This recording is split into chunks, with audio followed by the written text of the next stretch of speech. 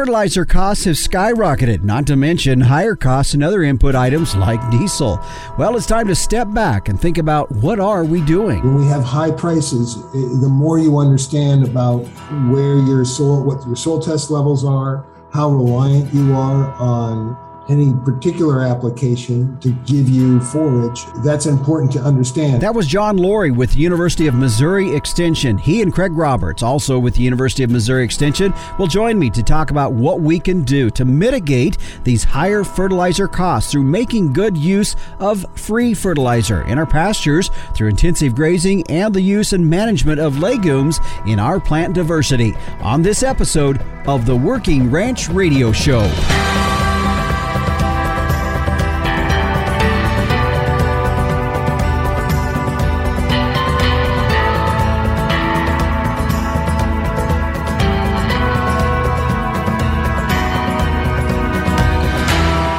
Well, hi, everyone, and we welcome you back here again. This is the Working Ranch Radio Show, and we're glad to have you joining us on our program today. This is episode 72. I only say that in every show, mainly as a reminder to you that you can also listen to this via podcast, and if you're listening to it that way, first of all, thank you for taking the time to download it. If you're joining us on the radio and you hear something, you want to go back and listen to it again, if you just search any podcast provider out there, you will find us, Working Ranch Radio Show. And like I said, this is episode 72.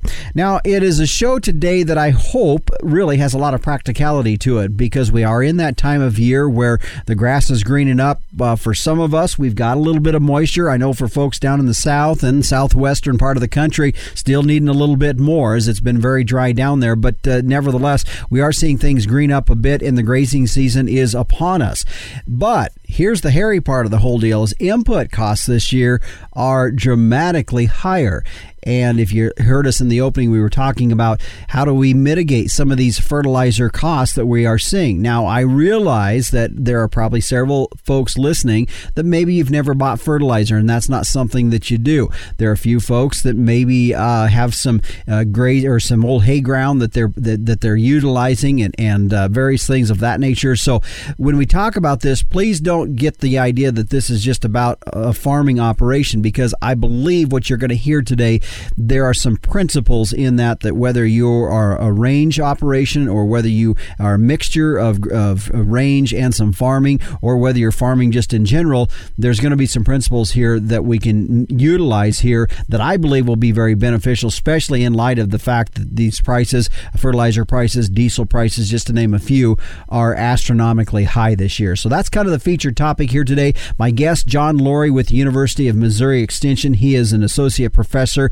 and also the State Nutrient Management Specialist. Also joining us will be Craig Roberts, and he is the State Forage Crop Specialist as well. So two gentlemen joining us here that have a lot of knowledge in this, and also to talk about what they have been doing there at the University of Missouri. Right now, a quick thank you to the sponsors of the Working Ranch Radio Show, Bobcat, One Tough Tractor. Now, here's the deal. If you would like to build your own ideal machine, it's pretty simple. If you go to their website at bobcat.com, they've got a special tool in there, and you can just build that machine out how you want it, design your own ideal machine, and it'll give you a quote of what that is going to look like. Find out more at bobcat.com. Well, if you're a regular listener here to the program, you're probably aware that the Working Ranch Radio Show is a production of Working Ranch Magazine. And in fact, last week, if you were listening, we're talking with the captain a little bit, and he was just in the process of getting the next edition ready to go for print, and that is going to be headed to your mailbox anytime now. Now, if you do not have a subscription to Working Ranch Magazine, it's pretty simple. If you just go to the website at workingranchmag.com, you can get your subscription started today. And speaking of the magazine, it's time now to check in with the captain, Tim O'Byrne, publisher and editor of Working Ranch Magazine, for this week's edition of Tim's 2 Cents. Hey, Justin. Hey, everybody out there in Working Ranch Radio Land. Justin, last episode of the Working Ranch Radio Show was absolutely fundamentally amazing.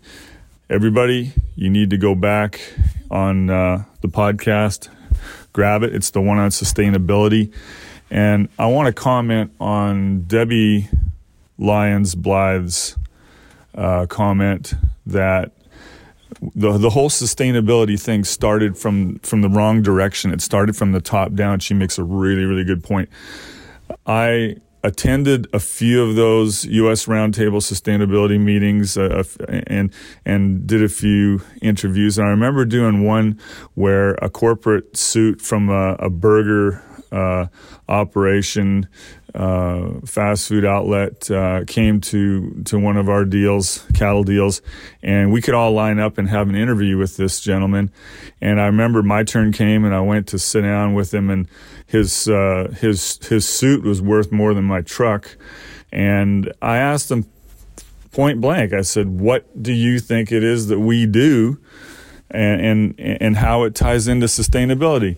And he just kind of stared at me, and I kind of stared back at him, and then I flipped him my card, and I said, "When you figure out what it is we actually do, and that might take you a couple of years to really dig down and visit a few of these places, not just for the afternoon. I mean, you got to actually stick around, find out what's going on, follow some of these animals through the whole system, then let me know.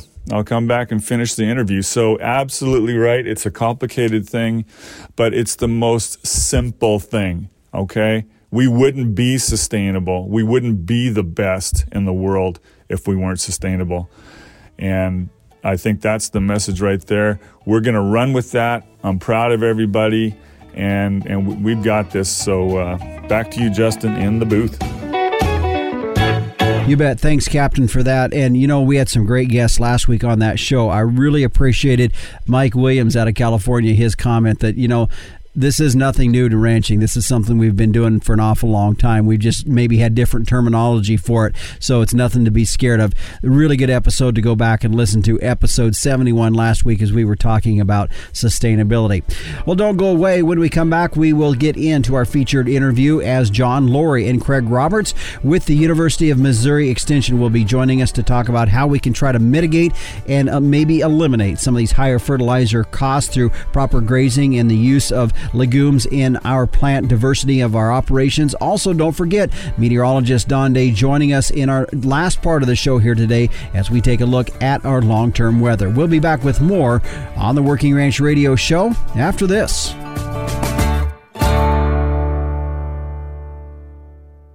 Living in the country means working in the country, and that calls for a tough tractor. Well, Bobcat has 15 models in its compact tractor lineup from 21 to 58 horsepower.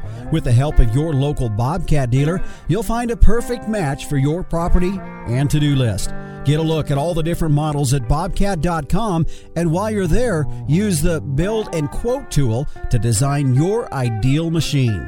Get yourself one tough tractor from one tough animal. Bobcat. Visit Bobcat.com.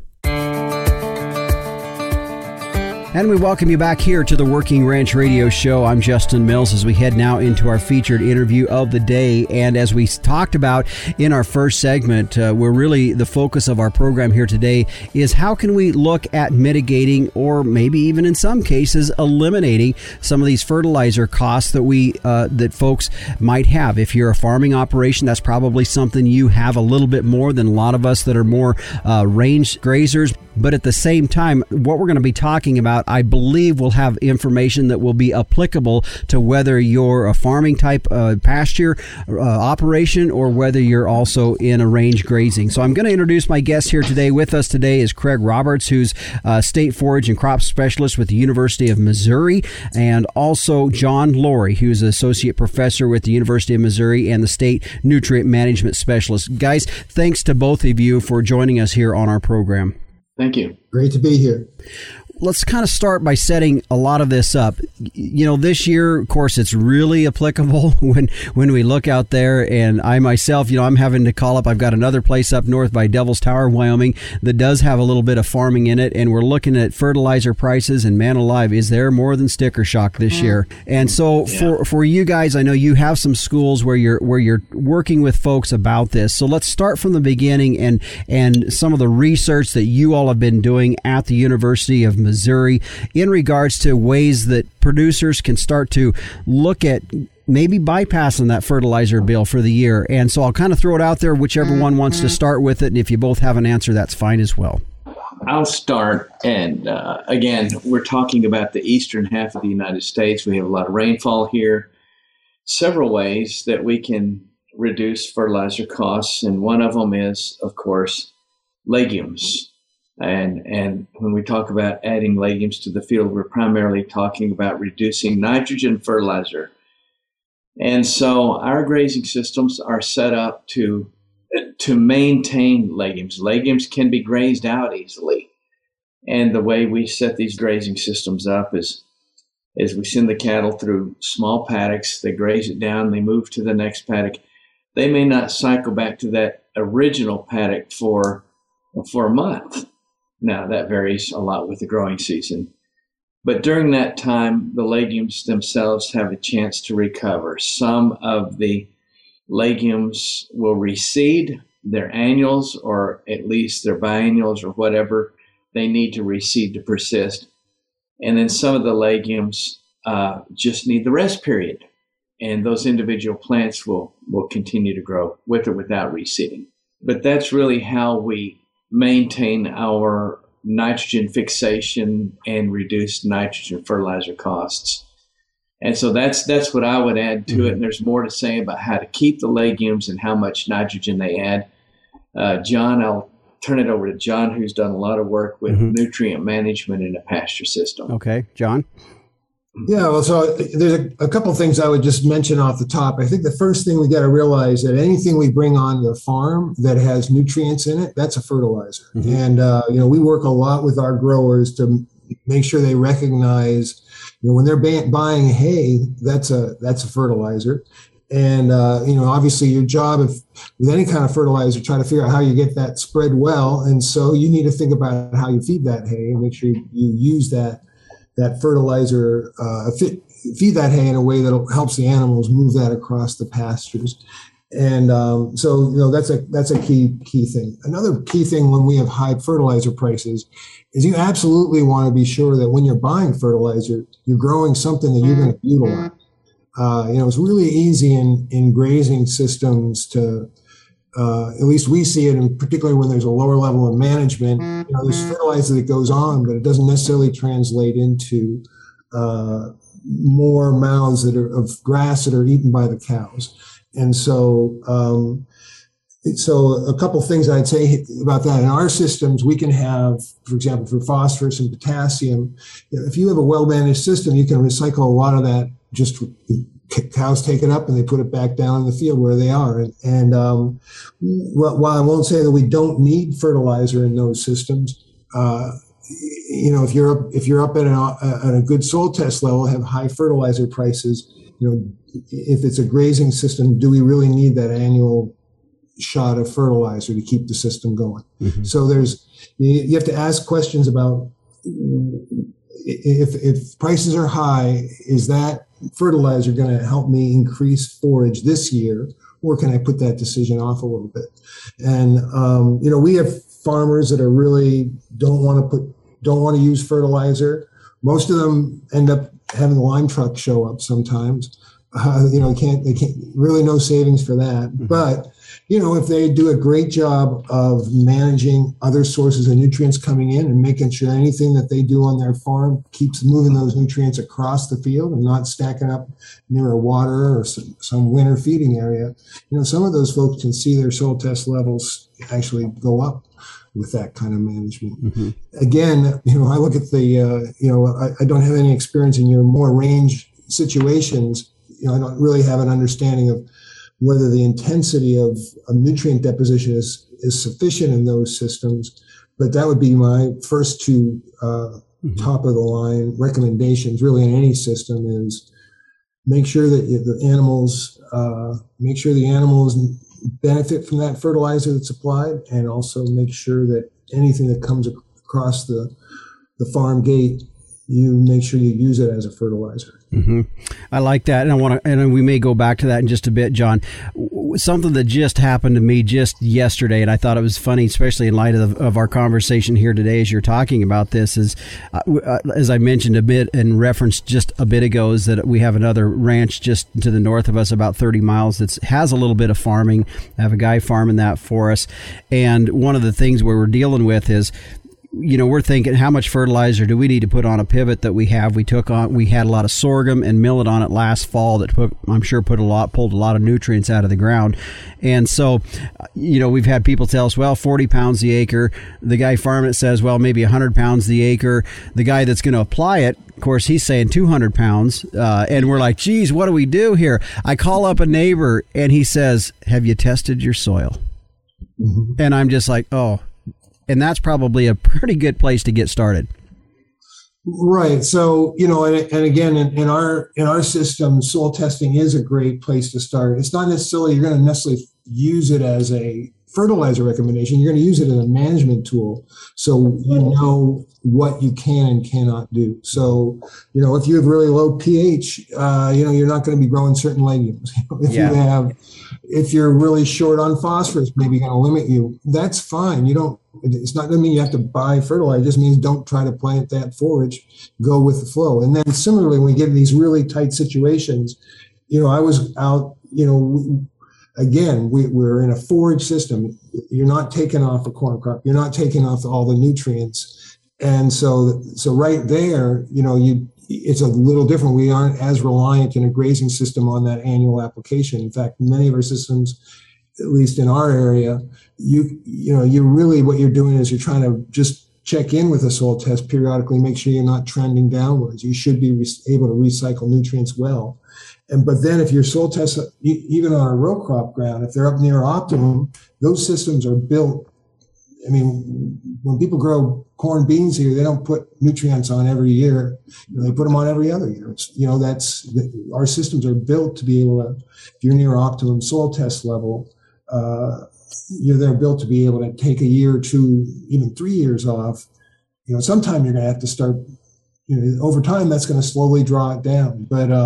But again, in a grazing system, that rate of decline is going to be slow. Mm-hmm. It's going to be way slow. Mm-hmm. So, I think it's really important when we look at nutrients to just really understand when we're looking at a grazing system, it's not a row crop system. It's by nature a recycling system. And as a recycling system, change happens slowly in terms of nutrient removal. Mm-hmm. Let's take a break here, folks. When we come back, we're going to continue. And Craig, I want to talk a little bit more about the research. I know that Missouri, University of Missouri, you guys, you've got years and years of doing this. And so I want to talk about it because I also feel that there's guys out there, and this would probably fall into no matter where you're at in the country, that are maybe considering, should we take some of this hay ground and convert it to pasture ground? And we're going to talk about some of the research that you guys have all been doing down there, because I think that may give us some indication of direction we should go on that. So my guests today are Craig Roberts and John Laurie with the University of Missouri Extension. We're going to continue with more from them when we come back on the Working Ranch Radio Show. Starting off in the right direction is essential to gaining an advantage later when you go to market your calves. And I have proof that the right direction is with Sim Angus sired calves. A 2020 study by K-State showed that Sim Angus sired steer calves earn more at sale time than all other breed identified sire groups, with at least 50 lots represented on Superior Livestock's 2020 summer sales. The proof's right there. For low-risk, high-potential calves with earning potential, be confident that Sim Genetics will give you more per head, period.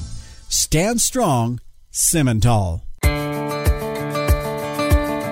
And we welcome you back here to the Working Ranch Radio Show. I'm Justin Mills. We're glad to have you here with us on our program today. We're talking about ways that we can mitigate or looking at eliminating some fertilizer costs that we have.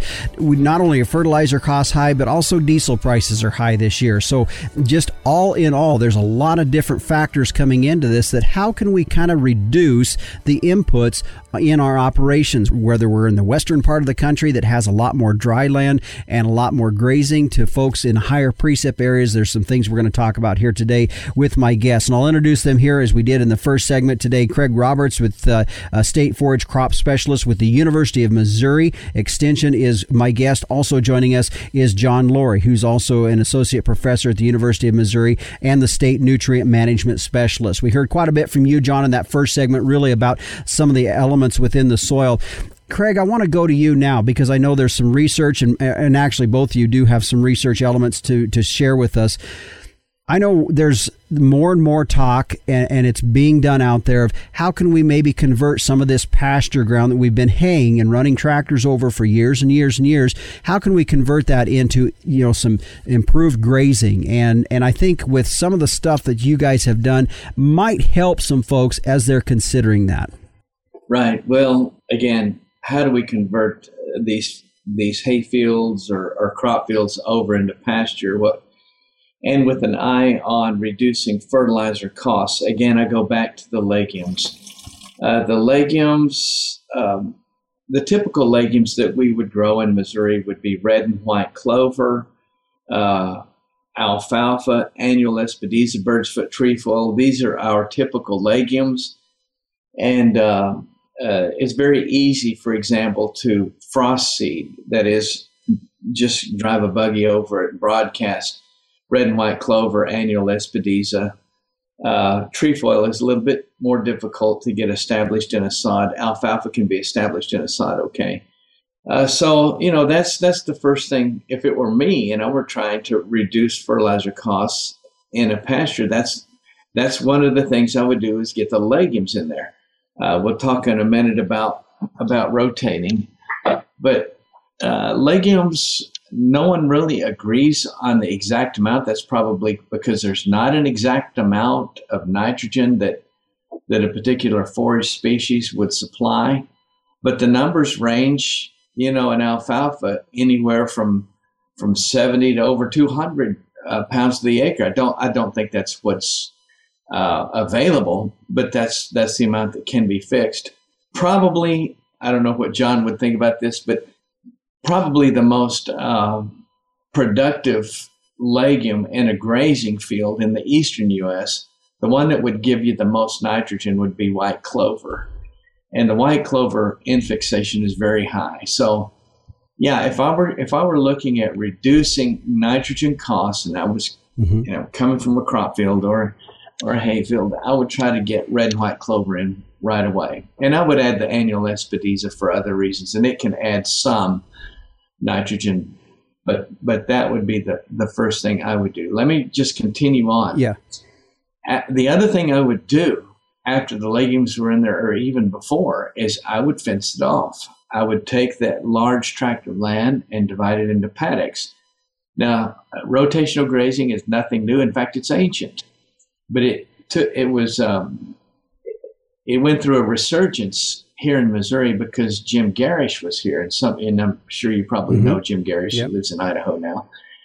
And it was really during that time that we started a lot of this research. And but when you're in a rotation and you're moving those cattle through, like we said earlier, you're going to be able to keep those legumes that will keep supplying that, what I think of as free fertilizer. Mm-hmm. And so that's one. And there are other reasons, but those are my big two. Craig, real quick, and I want to go back to your question. You talked about red and white clover was what you felt would be the best at nitrogen fixation in your soil. I see a lot of folks going in with alfalfa, of course, or peas or something like that. Why would that be versus maybe the option of going with a clover? Sometimes when people are planting some of these other crops, I think of as cowpeas or even Swiss chard, some of these other crops, I think they're not looking at this in terms of a perennial as we do. Mm-hmm. Really, our producers are low maintenance, low input, and red and white clover in our state do pretty well. Red clover will disappear after 3 years, but it's so easy to get back in. You just drive over the field with 4 to 6 pounds in February in our state, sometimes late January, and it comes right back. So I think the reason that most of our people use red and white clover is, first of all, they can be grazed heavily, and they stay year after year. So that's the advantage of those. Now, they're not necessarily the best legumes in terms of high nitrogen production, high nitrogen fixation. White clover would be. Red clover's really middle of the road on that. But it gets back to what's the easiest thing to do, and the payoff is very good. And I think that's something, what I'm hearing you say a little bit in this, Craig, is that it's about low input, and you need to take all the factors involved in that. And just like your answer there, it was about, well, it's pretty easy to reapply a reseed clover. Just the fact that you just go out and broadcast it versus having to go around, with a tractor of some sort, or an air seeder, or no-till or something like that. So really, it's when we're talking about this, it's really encompassing every element. Right. I mean, one of the things to remember, at least in Missouri, is a lot of our cattlemen are not really row croppers. So even the equipment is, they don't even own the equipment. They don't own the drills. Yeah. And so it's not foolproof, but how's the easiest way to get legumes in a field and then get all the benefits, the forage benefits, the nutrient benefits, the animal performance benefits, plus the infixation benefits? What's the easiest way? It's red and white clover in our state. John, I'll go to you to add any additional comments on that. We were talking a little bit about the different types of forages you could be looking at.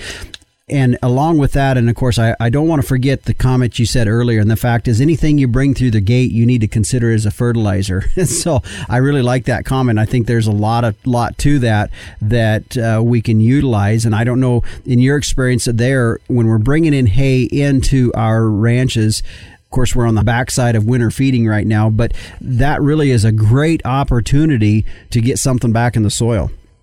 Right. Well, I'm going to just say a little bit on the legume piece. As we go around to different parts of the country, there's going to be the legume that works better. I mean, I know that we had Harley Nauman is a forage specialist here. He was trying to see how well sun hemp would work in our systems, because it's very drought tolerant, and it has some challenges here in Missouri. It's not the cheapest. It was not the cheapest thing to put in the ground, but it was just trying to test out a new type of there's many different legumes out there that have their own particular characteristics, and so I think what Craig is saying works for in our areas, but I think the concept that legumes can help and that legumes can fit various niches.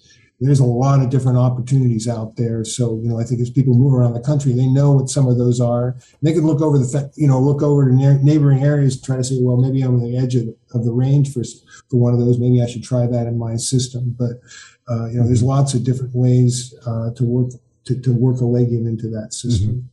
And I was a little confused as you talk about the, converting to hay. Are you talking about hay ground that's already getting water, or it's getting external water involved, or? Well, I guess I was thinking probably more dry land initially, but really the question would be converting any kind of hay ground, whether it's irrigated or not, into improved grazing.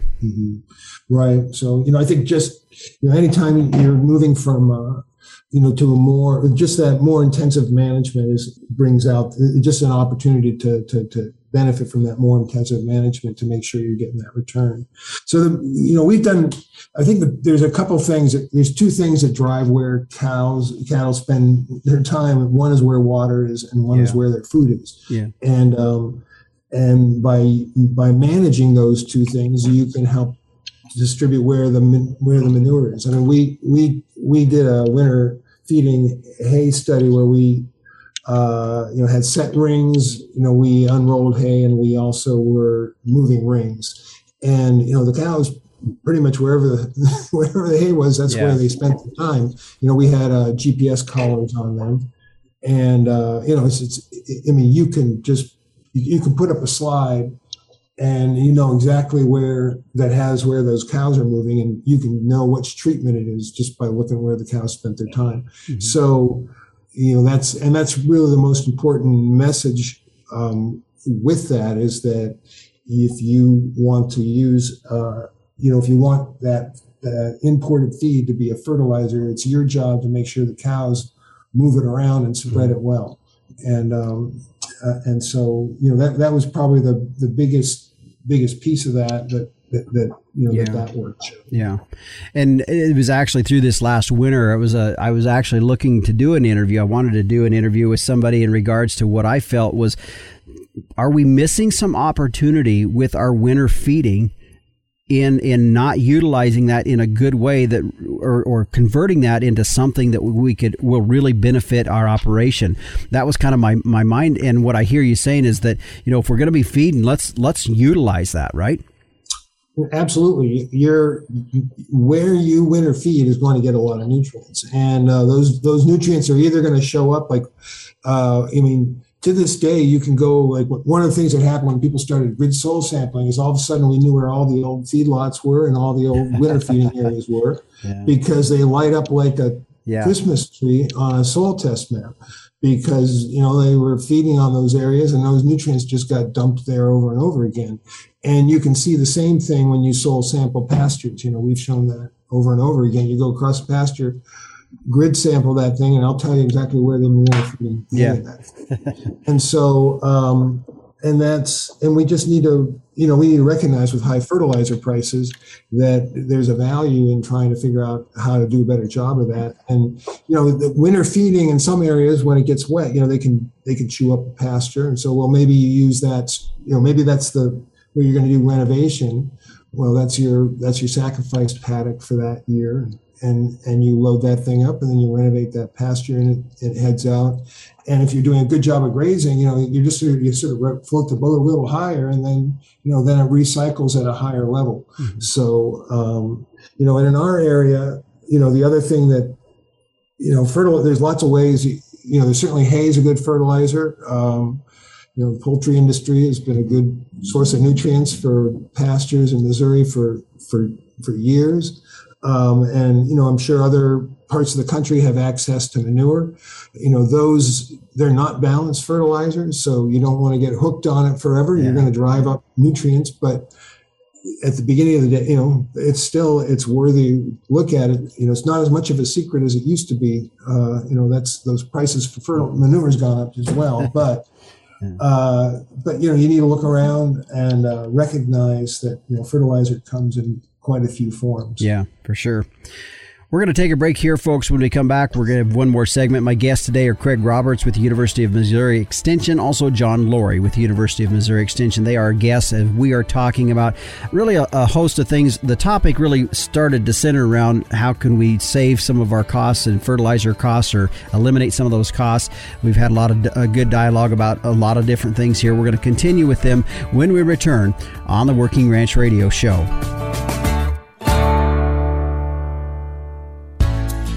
At the American Akaushi Association, we're more than prime. The American Akaushi Association was created to help ranchers be more profitable and find opportunities when using Akaushi genetics in their herd. We focus on market opportunities for our members and offer support from conception to consumer. When you choose Akaushi, you have a network right there with you. Experience the difference at akaushi.com. That's AKAUSHI.com. And we welcome you back here to the Working Ranch Radio Show. I'm Justin Mills. As our topic here today, we're talking about ways that we can look at maybe reducing or eliminating some of the fertilizer costs. I know fertilizer is maybe not something that everybody uses in maybe a range condition, but if you have corrals, you have fertilizer, and there's probably ways you could be utilizing that, right? And so my guest here today, John Laurie, who's an associate professor at the University of Missouri, also the State Nutrient Management Specialist. And also joining us is Craig Roberts with the extension there in Missouri, State Forage Crop Specialist. And Craig, I want to go to you now, because when we talk about, we've been talking about essentially one of the ways to eliminate or reduce these fertilizer costs is what can we put in the soil that puts nitrogen back in our soil, and that points us directly to legumes, which is what you were talking about.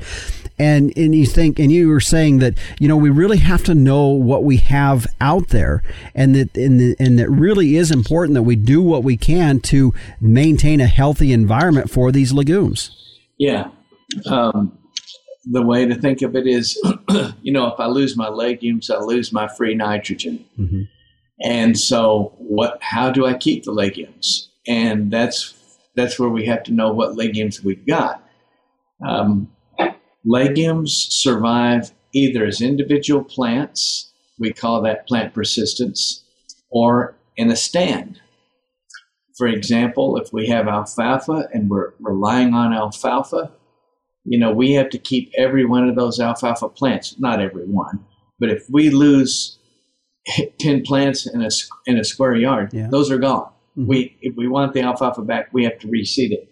So alfalfa persistence really is based around letting that plant rest so that it can build up its carbohydrates and so on.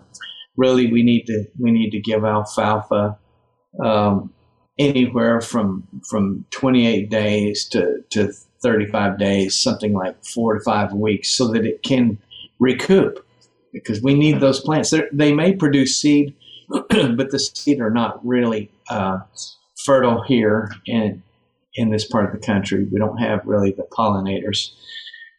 So it's really just a seed head. In the case of something like bird's foot trefoil, which we have in our pastures, we know we're going to lose those individual plants. It is a perennial, but bird's foot trefoil is susceptible to a wide range of pathogens, and it's susceptible to so many. We just say that bird's foot trefoil has root and crown rot. Mm-hmm. Who knows what causes it this time or next time? And so to maintain bird's foot trefoil, even though it's a perennial, we have to let that plant reseed about every 2 years or so. And that's what we call stand persistence. We can maintain a stand of bird's foot trefoil even if we lose the original plants. And in fact, that's how annual Lespedeza, as it would sound, you know, that's how we maintain it is through the stand persistence. So we kind of have to know what we've got in the field and how to maintain it. If we can maintain it, we keep that free nitrogen coming. If we lose it, we lose our nitrogen. We have to get it back in somehow. In our rotational systems, we get that rest period for those individual plants like alfalfa. And if the rest period is long enough, we get that reseeding as well. So those are the two biggies. Mm-hmm. Now, we also have to know some things about the plant that may not be so obvious. For example, white clover. White clover can disappear in a field, and we'll tell everybody we lost our white clover, but it's there and it will come back. Mm-hmm. We lose our white clover when we hit a hot, dry year. It just doesn't compete well. And but because it spreads by stolons, these little vegetative snippets down at the soil level, it's there. And if we get a cool, wet year, even if we haven't seen it for 2 years, all of a sudden we have white clover. And we have so much white clover, we can have problems. Yeah. So knowing the plant that we've got, knowing all of its characteristics, how to keep it, you know, that's, in my way of thinking, that's a way to keep that free fertilizer spigot turned on. Sure. Knowing which plants we have and how to manage it and what to expect of them. Mm-hmm. Craig, and I think that's what I'm talking about. I know, you know, folks, you might be listening and you say, well, you know, he's talking about guys that are in a high precip area or these pastures and things. But that essentially is what I'm talking about, that could be applicable to no matter if you're a range guy out in the western part of the country or whether you're in the eastern part of the country. The principle of what you just talked about there, that is universal, wouldn't you think? Knowing what you got. Yeah, absolutely. I mean, in fact, the specific legumes that we have right here in Missouri would not be the same legumes they have in South Carolina, would not necessarily be the same legumes that they have in Minnesota, but that principle transfers across all those geographical regions. Know which plants you have, know what to expect if they're going to disappear and come back on their own, like you would have with white clover, and know how to manage them. Mm-hmm. It's no matter what they are in your region, absolutely that those principles transfer. Mm-hmm. John, let's go to you. Just kind of some final comments back to essentially our theme here today, which was really based around the idea of, what are some things that we can do that could begin to eliminate or reduce these fertilizer prices. We've got not only fertilizer prices, as I said before, but we have higher diesel prices. So every trip around the field is just more money that we're doing. And so from your perspective, I know you focus more from the soil side of things. And so as we look at that and we kind of draw this down, some final comments from you.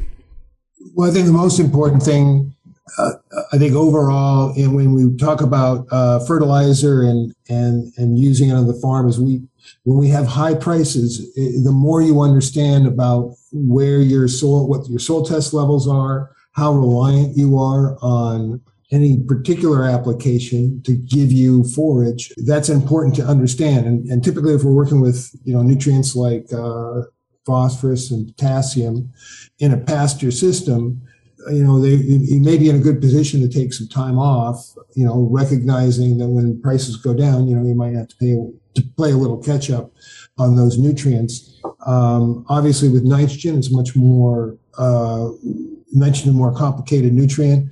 And crops tend to be much more reliant on nitrogen year by year. And so in those situations, just make sure when you are applying it, you're doing it the best job you can to maximize utilization.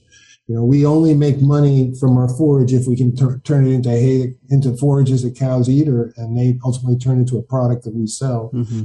And if you're only getting 50% utilization, 30% utilization, it makes it very hard to pay for that fertilizer, even when it's not high. So it's as important to think about how well I'm utilizing the forage when I buy fertilizer as it is about, really anything else about that fertilizer. So. Mm-hmm. John, just a quick question as you were talking there, and it brought me up to something else. I referred to it earlier about taking soil samples. For folks that really are more range, grazing out on the range, I know folks that probably a little more around the farming areas are used to taking soil samples. What's your thoughts? I mean, as far as do you think it's still important even if you're a 100% range guy grazing and you don't farm, you don't even own a tractor, to still get some soil samples? Well, and I'll raise my hand. I'm an Eastern boy, I haven't spent a lot of time on the range. It's a new world to me, but what the soil sample does for you is it tells you where in the world you are. Yeah. So I can't imagine that, you're really on a different scale than we are on the East, in the East, but at the end of the day, you need to know what your soil can do for you. And if you're going to either use it, you're going to manage your crops so they fit that soil, or you're going to have to make some investments in some soil amendments to make the soil fit your crop. Mm-hmm. And you don't know the answer to those questions unless you know something about your soils. Now, how you deploy soil sampling, that's probably going to vary depending where in the country you are. I can't really speak to that in the range system, but if I want to know.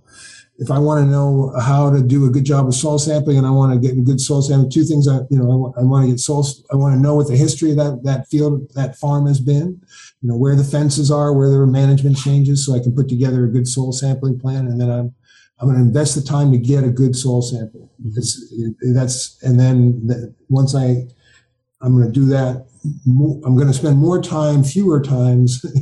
If you're going to go do it right. Mm-hmm. And don't worry about doing it every year. Just get out there and get a good number and then move on from there. Mm-hmm. So that's in a nutshell what I'd say about soil sampling. Mm-hmm.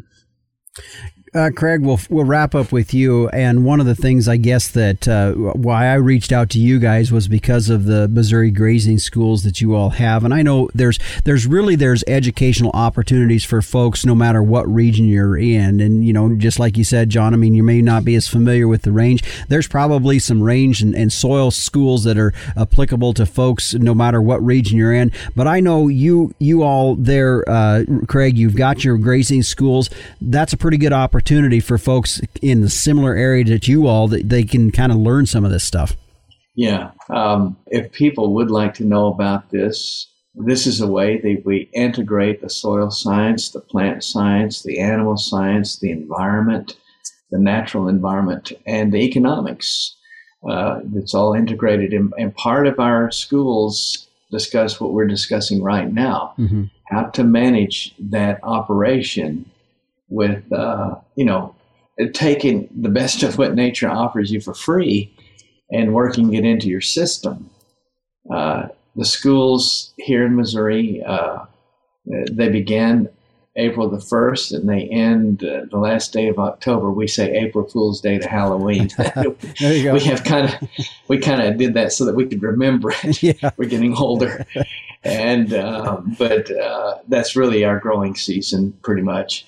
And we like people to come to the schools during the growing season so that they can see, not only, sit in the classroom, but they can go out in the field and see the demos. These are the schools, by the way, I'm shamelessly giving a plug for my friend Jim Garish out there. But these are schools that were started with Jim and Ron Morrow and Morris Davis, taught within RCS. And we're getting more and more people to give some volunteer lectures, Department of Conservation, DNR, and so on. And so, I think they're really good schools. I can brag on them because they weren't my idea, but I think they're outstanding schools and really teach the whole package.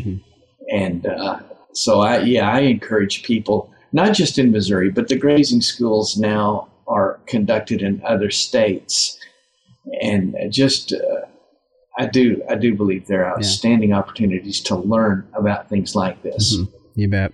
Well, guys, I do appreciate you for joining us here. My guest again is Craig Roberts, who's the state forage crop specialist with the University of Missouri. Also, John Laurie, who's an associate professor there at the University of Missouri and also the state nutrient management specialist. Thanks to both of you guys for joining us here on the Working Ranch Radio Show. Thank you, Justin. Thank you.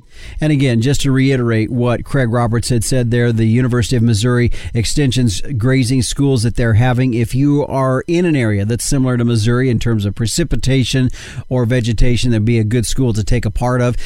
I realize a lot of folks listening aren't necessarily in that area. There are grazing schools that are probably more relevant to your area going on throughout this year.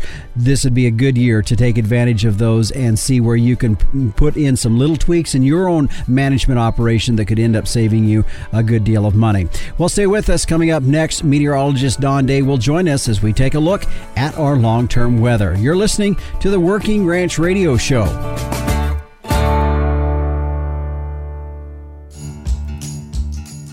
Whoa, Herefords are the efficiency experts for a reason. In crossbreeding systems, Herefords boost pregnancy rates by 7% and add $30 per head in feed yard profitability. And Hereford genetics bring unrivaled hybrid vigor, longevity, and disposition. Now that'll stop you in your tracks.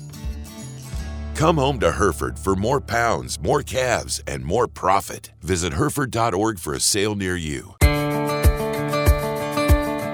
And we welcome you back here to the Working Ranch Radio Show. Justin Mills, and we are joined now by meteorologist Don Day. Don, thanks for joining us here again as we find ourselves looking into the first part of June, and we do have a pretty good contrast with weather for folks in the west, seeing some moisture, or north and northwest, seeing some moisture, cool temperatures, but the south still hot and dry.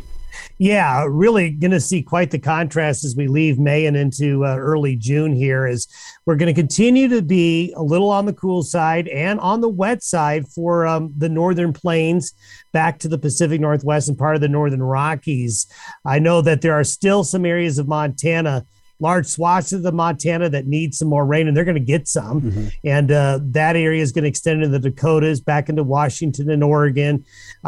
It's a very similar pattern to what we've seen for the last 6 to 8 weeks, is those western, northern areas going to have the coolest weather, while we're going to see some warm weather return to the nation's midsection. The Corn Belt, the East Coast, the southeastern part of the United States for the first few days of June will be off to a very warm summer-like start, while the West will be cool. So you can really divide the nation from the West to the East, with the West being a cool start to June, the eastern part of the nation being a lot warmer. Mm-hmm. And of course, as we approach this time of the year, we're also looking into beginning the process of really seeing our summer cycles taking place. And then I know for folks down in maybe that New Mexico country, Arizona, West Texas, hoping that there's going to be some moisture out of this monsoon, moisture maybe down the road. Yeah, that's really what they have to hang their hat on, since the spring has really been. The precipitation this spring in many areas of Arizona and New Mexico and parts of western Texas has almost been non-existent. I mean, we've seen a little bit of rain in the far eastern counties of New Mexico. Some parts of central and western Texas have been able to get some rain here lately. But I tell you, you look at precipitation month to date for the month of May into some parts of Arizona and New Mexico, there's some areas that haven't had anything, which is something that you do see in a La Nina year. But boy, that's really extreme not to have anything. But what you do now is, as we leave spring, we start talking about what's called the North American monsoon. And that is the natural flow of moisture that in the summer months starts to come up out of Central America and Old Mexico and feeds those afternoon and evening thunderstorms that usually does get started in June in Arizona and parts of New Mexico. So we're starting to look at that, and we do see, I think probably after the 7th of June, Justin, somewhere around that time frame, we're going to start to see those parts of the United States get into some afternoon and evening thunderstorm activity. One thing we do keep an eye on is the sea surface temperature pattern in the Baja region of California and off the southwest coast of Mexico. And last summer, it was actually a really good monsoon season, good in the sense that there were some really good rains in Arizona and New Mexico last summer from that pattern. And we're hoping that we can see something like that again this summer. Whether or not we get the intensity of last summer, that's something we still need to do some work on. Mm-hmm. All right. Well, Don, thanks for joining us. I know you're working on right now researching a little bit to give a good full update on La Nina and the waters on the west part of the coast. And we look forward to talking with you down the road about that and how that's going to affect our weather here through the summer. Yeah, it'll be a real big key as we go into the summer season. Now we're shifting gears and changing seasons. Mm-hmm. All right. Well, thanks for joining us here. Thanks, Justin. Meteorologist Don Day with a look at our long-term weather here on the Working Ranch Radio Show. You can tune in every Monday through Friday morning and listen to his weekly podcast. You can find that at dayweather.com, or you can also just search it on YouTube, and you can find his YouTube channel as well. Well, stay with us. When we come back, we'll put a wrap on this week's program and talk about what's in store coming up on the Working Ranch Radio Show. We'll be back with more after this. Do you have a young child, grandchild, niece, or nephew that loves the weather and wants to learn more? Day Weather has produced a children's weather journal full of weather facts, fun weather experiments, coloring pages, and pages to record weather observations for every season of the year. The weather journal is for ages 3 to 7 and designed to be fun and educational. The interactive weather projects are fun for the whole family to take part in. For only $10, the Day Weather Journal is a great gift idea for any occasion. Click on our Amazon link to order at dayweather.com. Well, as we head the horses towards the barn on this episode of the Working Ranch Radio Show, I want to thank our sponsors, Bobcat, one tough tractor. Visit bobcat.com and use the build and quote tool to design your ideal machine. As I said previously, the Working Ranch Radio Show, it's a production of Working Ranch Magazine, branded #1 by America's Ranchers. To find out why, start your subscription today. You can go to the website at workingranchmag.com to start today. If you'd like to get a hold of me, please feel free to send me an email at justin.workingranch @gmail.com. Well, what we're working on next for a program is to sit down with meteorologist Don Day with a long-term weather outlook for the rest of this spring, summer, and fall of 2022 and what that looks like across the country. Well, be sure to join us at this same time and same place or on your favorite podcast provider each and every week. I'm your host, Justin Mills, and until next time, keep your chin down and your mind in the middle. So long.